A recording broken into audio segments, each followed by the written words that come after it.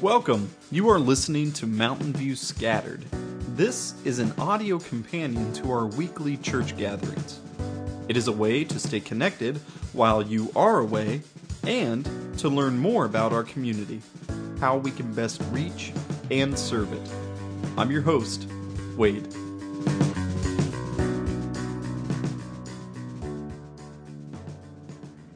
So, here we go. Matthew chapter 6.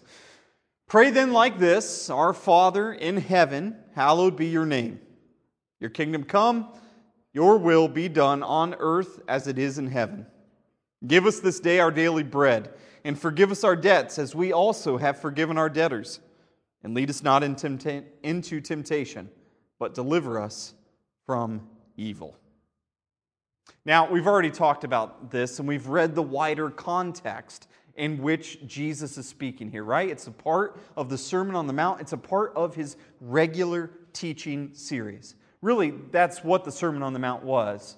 Jesus had one thing to declare, and that was that the kingdom of God was at hand, right? John the Baptist started us off with this when we studied Mark's gospel together, and Jesus comes as the king and says, yes, the kingdom is here.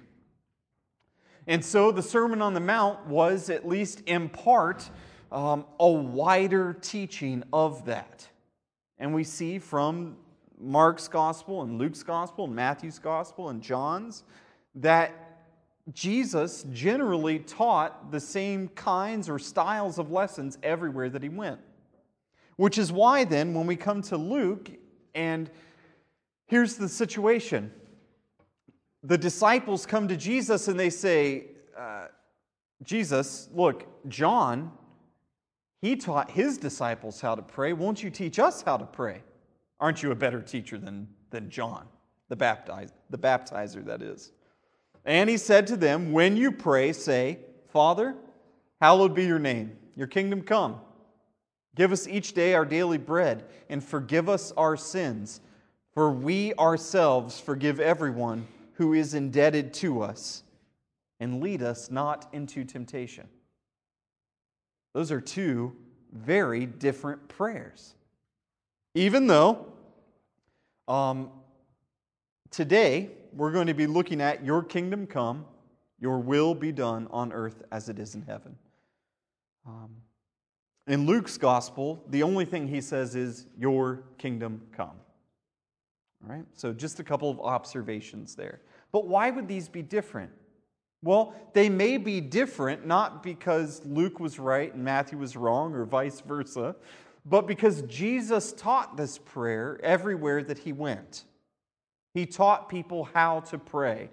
And in teaching people how to pray, he was teaching them how to communicate with their good heavenly Father. And he was also teaching them how to think about who he was, what their future was going to be like as a people rescued by Jesus. Right? But then we have Matthew, we have Luke, but we also have a prayer that most of us generally know.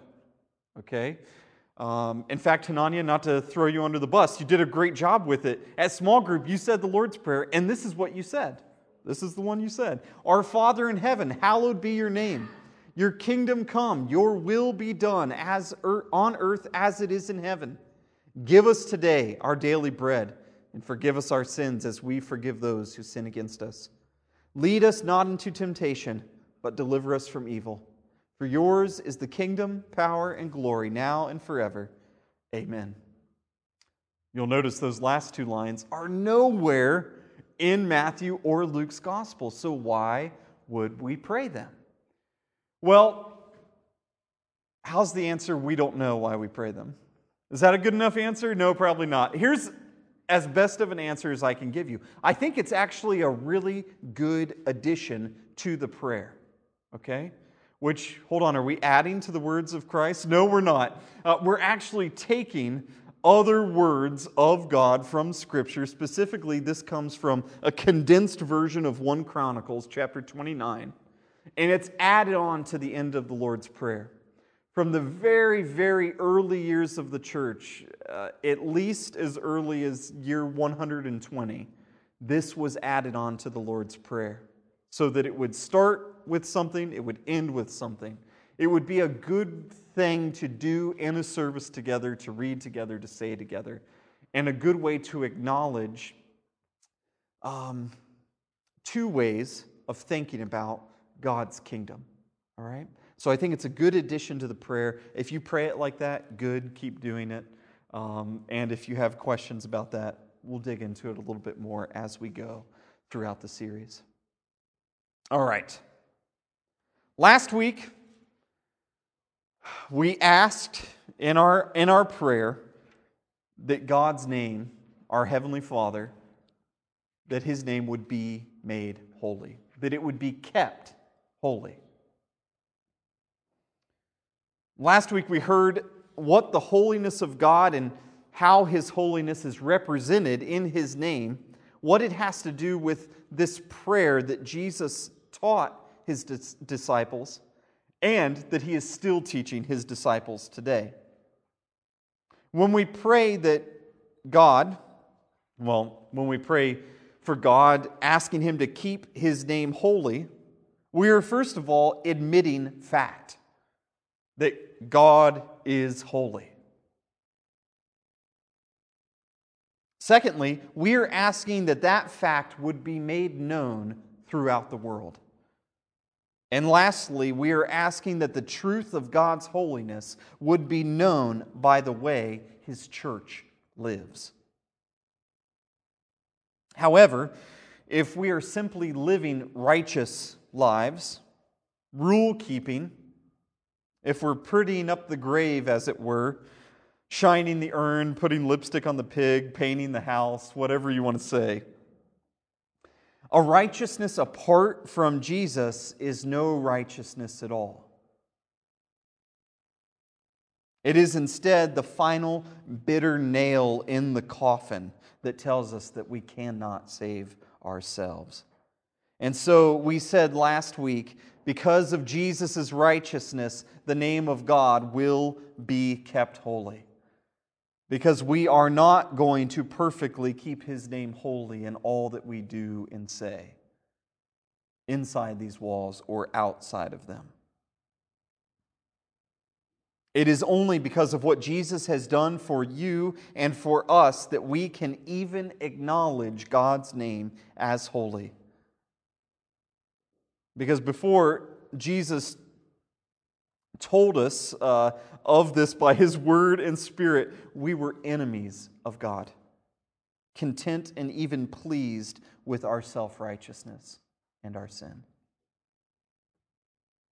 And today, this naturally leads us into the next two petitions, the next two appeals, the next two things that we're going to God and asking Him for in this prayer, for His kingdom and for His will. Specifically, your kingdom come, your will be done on earth as it is in heaven. We are led from this idea of God, our Heavenly Father, that is heavenly. He is separate from us. He is distinct from us. He is sanctified. He is holy, right? And last week, looking at His holiness, we are led into this next appeal that we are to be making to our Heavenly Father, something that we cannot do on our own. And so here's our big idea.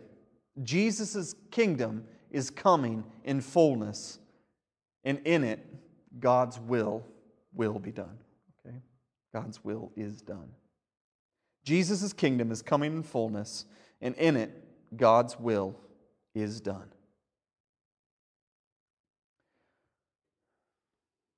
So, His kingdom. Now, we've been through this before, actually, in Mark's Gospel. But I think it's important that we remember what this kingdom is. We remember that at the beginning of Mark's Gospel, John the Baptist was coming out and he was saying, the kingdom of God is at hand, right? And then Jesus comes and says, the kingdom has arrived. Well, when we think about the kingdom, we had a definition for this. We had a definition for this. God's people in God's place under God's authority. And there's a couple different ways that we could say this. God's people in God's place, under His authority, experiencing the fullness of His blessings, of His good gifts that He is offering to us. And when Jesus came, this is what He was bringing. He was bringing together a people for Himself, in a place for Himself, maybe, we'll see, and under His authority, experiencing the fullness of the blessings of the good gifts that He has to give to us. Another way that we talked about the kingdom was wherever the king is present. Wherever the king is present. So when we were looking at Mark's gospel, we were reminded that it seemed as though Jesus was always wavering, whether the kingdom was here or the kingdom was not yet here, whether it was present or whether it was still coming. And that's because both of those things were true, right? The kingdom had come. Why? Because the king was there, standing before his people. And yet, the kingdom had not come in its fullness. Why? Because the king was not there to stay. Not yet, anyway. The king still had to be placed on his throne. That throne was a cross. And He did that for you and for me, those people that were under His authority and experiencing the fullness of His blessings. And with that said, though, throughout all of Scripture, we see some things about the kingdom that we can say, and some things that we can't say about the kingdom. All right, now we've already been through these before. You're not expected to write all this down or keep up with them. But I think it's a good reminder because so often in this world we are encouraged to bring the kingdom. Or we are encouraged to pray that the kingdom would come here and now in this place, which I think is a little bit different than may your kingdom come. But here's what some things that we see from Scripture. Forgive me, I don't have my clicker. The kingdom draws near. It comes, it arrives, it appears, it is active in the world. These things we can say for sure the kingdom is doing. And in that, God is doing those things, right? He's bringing it near. But we also see that God gives the kingdom to His people. We also see that God can take away His kingdom in Scripture. We see that He reigns in it, and also that He sends the king to set it up. Here's what we don't do with the kingdom, okay? Here's what we don't do. We don't give it to anyone. We don't establish it. We don't grow or expand it. We do not build it, and we cannot harm or destroy the kingdom. It is entirely a work of God. It is entirely a work of God. And this is why we would pray, your kingdom come. Not, Lord, help us to build your kingdom here and now in your church. Not, Lord, may you take over this city in which we live and renew and make new everything about it. Because those are not the types of things that we have authority in. However, there are things that we can do as it pertains to the kingdom. We can receive it, right? If it can be given to us, we can receive it. We can inherit it. We can enter into it. We can possess it. And if we can possess it, we can reject it or refuse it. And the last thing that we see we can do as it relates to the kingdom is that we can preach the kingdom. That is, that we can speak the very words of God about what is going to happen with His kingdom. All right. Now, that was a quick run through, okay? Very quick run through.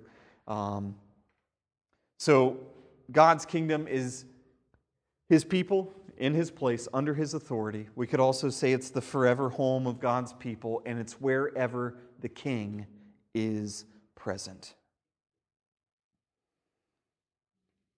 The Apostle Paul in Romans 8 says this, "For I consider that the sufferings of this present time are not worth comparing with the glory that is to be revealed to us.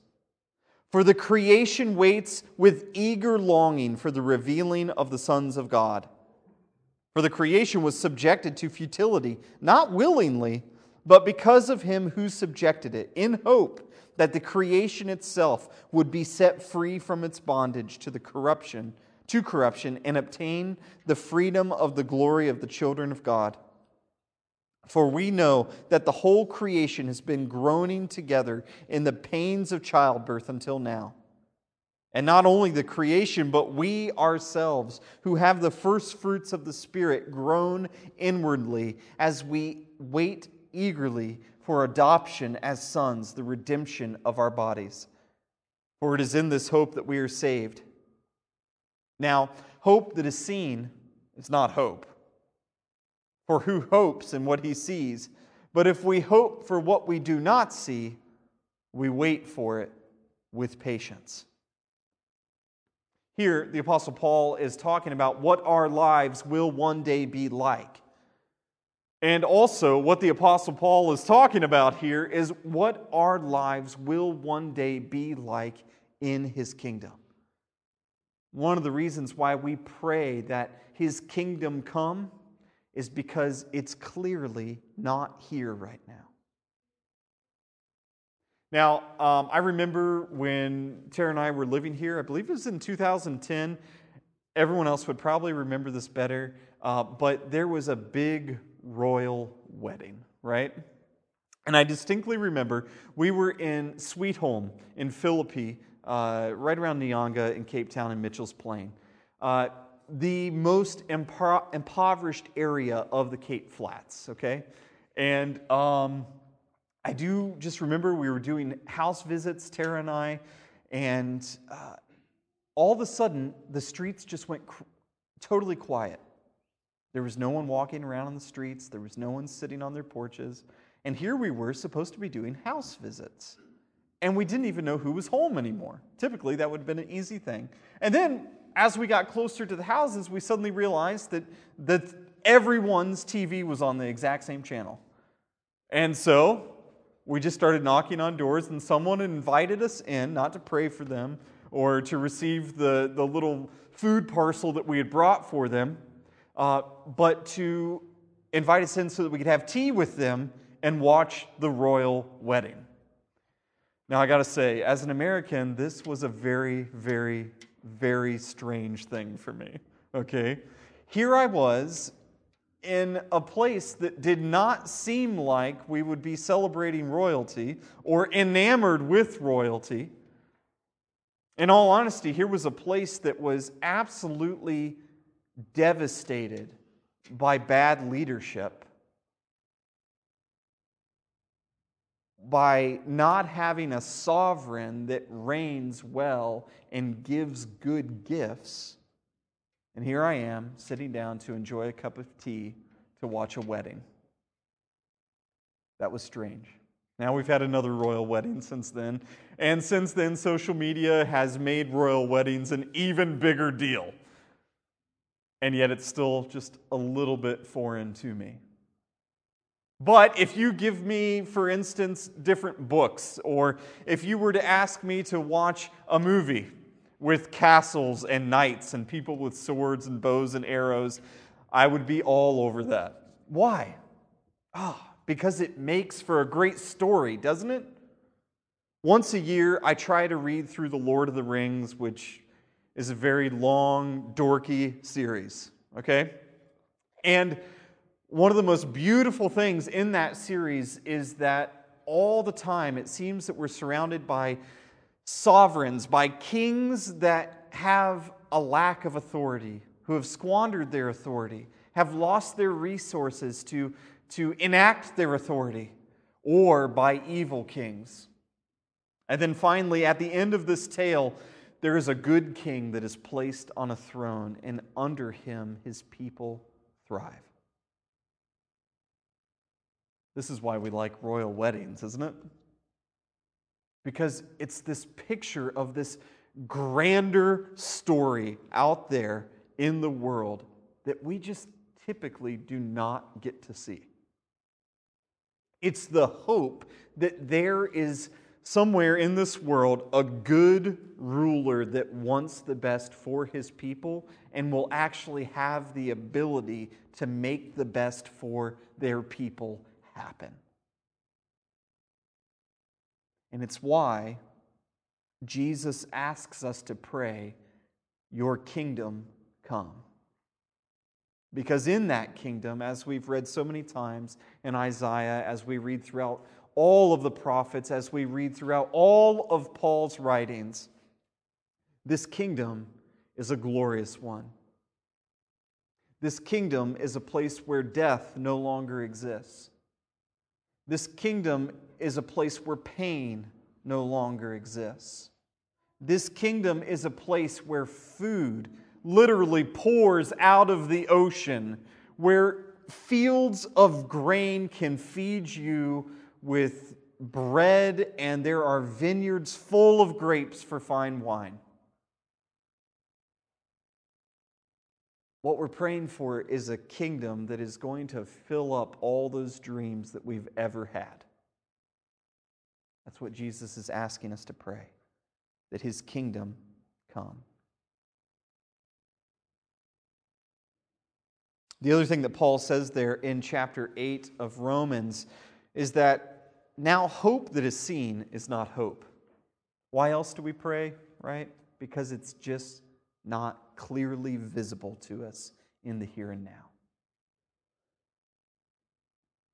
However, you also know that sometimes when talking about what the church is and defining what we think, the way that we think about our church, we sometimes talk about it as God's people in God's place, under his authority, experiencing the fullness of his blessings. We do that imperfectly. And yet this is a place where God has not called his kingdom to be built by us, and yet he has asked us as a church and as the church throughout the world to, at least in some ways, picture that kingdom. He's asked us to serve and to love one another so that there would be an abundance of food, as we hope and as we know we will have in his kingdom when it comes in its fullness. We have been asked as a church to not only love one another well, but to be under God's word, to be under Christ himself, to be obedient to what it is that Christ has called us to, all of the things that Christ has called us to.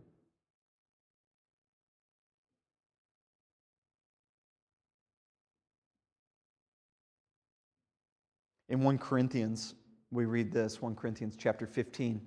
But in fact, Christ has been raised from the dead, the first fruits of those who have fallen asleep.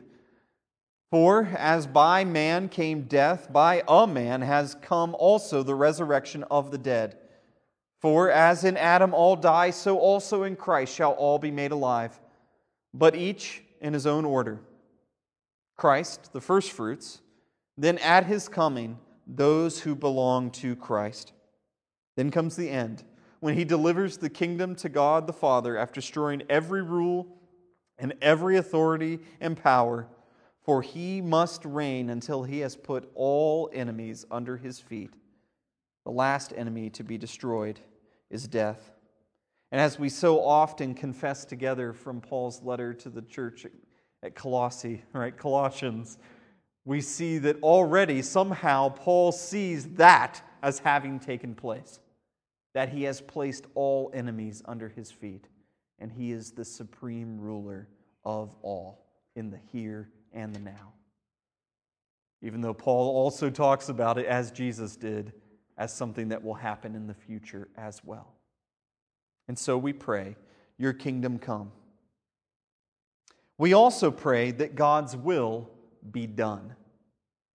That God's will be done.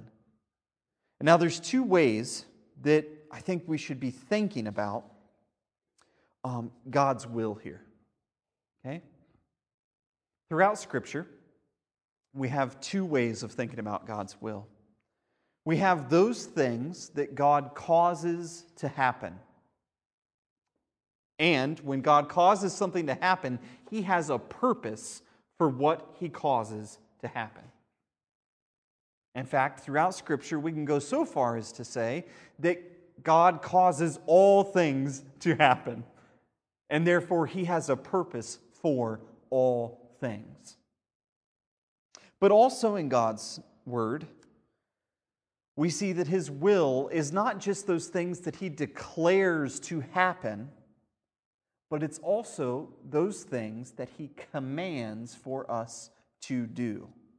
So it's those things He declares to happen, the purposes that He has for them, and then also His will being the things that He commands for us to do. In Galatians, Paul says this, "Now the works of the flesh are evident: sexual immorality, impurity, sensuality, idolatry, sorcery, enmity, strife, jealousy, fits of anger, rivalries, dissensions, divisions, envy, drunkenness, orgies, and things like these. I warn you, as I warned you before, that those who do such things will not inherit the kingdom of God.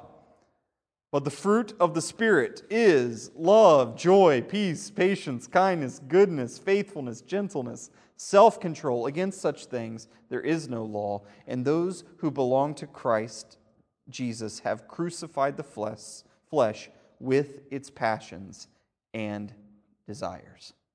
Here we have two lists of things that we should be doing and things that we shouldn't be doing.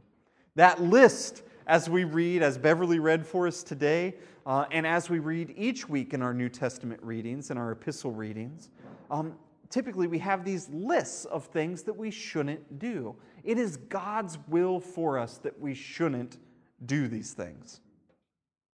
And yet we fail at that. We don't keep His will perfectly, and yet it's what He's asked us to do.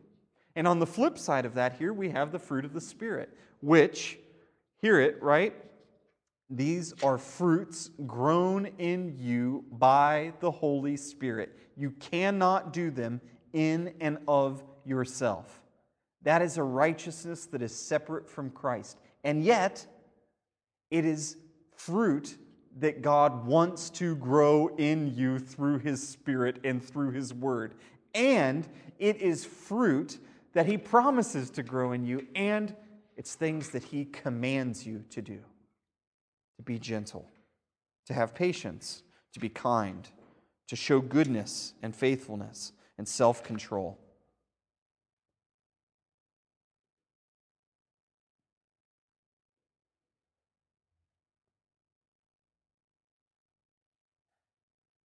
And so, we have God's purposes for events in this world, and we have those things that He commands His people to do. When we pray, "Your will be done," that is what we are praying. And interestingly enough, at the end of Matthew chapter 6, verse 10 there, we read, "On earth as it is in heaven." Here's some good news. There's already a place where God's will is being done all the time, without fail, in heaven. Right? And we know, as good students of the Bible, that one day, heaven and earth, created anew by Christ, eventually at the very end of time, becoming one. And this is when His kingdom is in its fullness, and there is full obedience to all the commands of God. Right? His will be totally done. Now, His commands to His people, okay, we've covered that. But His purposes for events, this is a much larger conversation, and yet it's something that we need to touch on. And that is that as our Father, God does want the best for us, right? We learned that He's a good Father. And yet sometimes there are things that happen to us that do not seem good. And in that, we are called to understand what God's will is. Something that has happened to us is God's will. It is. And we have been called, if not to be content, to accept it and to grow through it. That sounds harsh, it sounds hard, and it is hard. It was even hard for our Savior Jesus. We all know from the end of Matthew's Gospel, Jesus in the garden, he's going a little bit further. He fell on his face and prayed, saying, "My Father, if it is possible, let this cup pass from me. Nevertheless, not as I will, but as you will." When we pray, "Your will be done on earth as it is in heaven," we are also praying, not as I will, but you will, Father.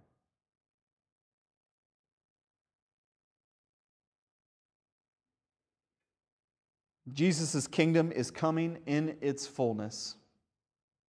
And in that kingdom, God's will is done. Both in heaven now, in His church sometimes. We have beautiful pictures of what kingdom life will be like. In the world sometimes. We have a beautiful picture of what the kingdom will be like. But until that day comes, we are to pray, "Your kingdom come, your will be done on earth as it is in heaven." Next week, as we come together, we're going to be asking for our daily bread. But before we get to next week, we're actually going to be partaking of that bread this morning. Okay? We're going to be partaking of that bread this morning. As we prepare for the Lord's Supper, I'm going to pray for us, and then I would ask that you take a couple of minutes and reflect upon your week. You take a couple of minutes and think about the person, the people that you stay with, the people, your closest neighbors, those people that probably we sin against the most. I want you to consider what it is that Christ has done for you. And I want you to consider ways and areas in your life that you know you're falling short. I want you to bring those before Christ this morning. And the good news is, and the promise of this meal is that Jesus does forgive you. In fact, you are forgiven. And because of that, we know that we can freely bring our sin, our selfishness, and our shortcomings to Christ. As I prepare the meal, I'll be playing some music, but first let me pray for us. Lord, we know that your kingdom does come by itself when you desire it to, without our prayer. But you ask us to pray for it. So we ask, Lord, that you would continually make yourself known to us through your Holy Spirit, through your holy word, that we will lead godly lives right here, right now, as a foreshadowing, as a picture of what we will one day be living with you in heaven and in your kingdom. And God, we also know that your good and gracious will is going to be done even without our prayer. And yet you ask us to pray it. And so, Lord, we pray that not our will, but yours be done. And we ask that with your will being done, that you would break every evil purpose and plan that is made for us in this world. And instead, what the world plans for evil, Lord, we would understand that you are planning it for our good.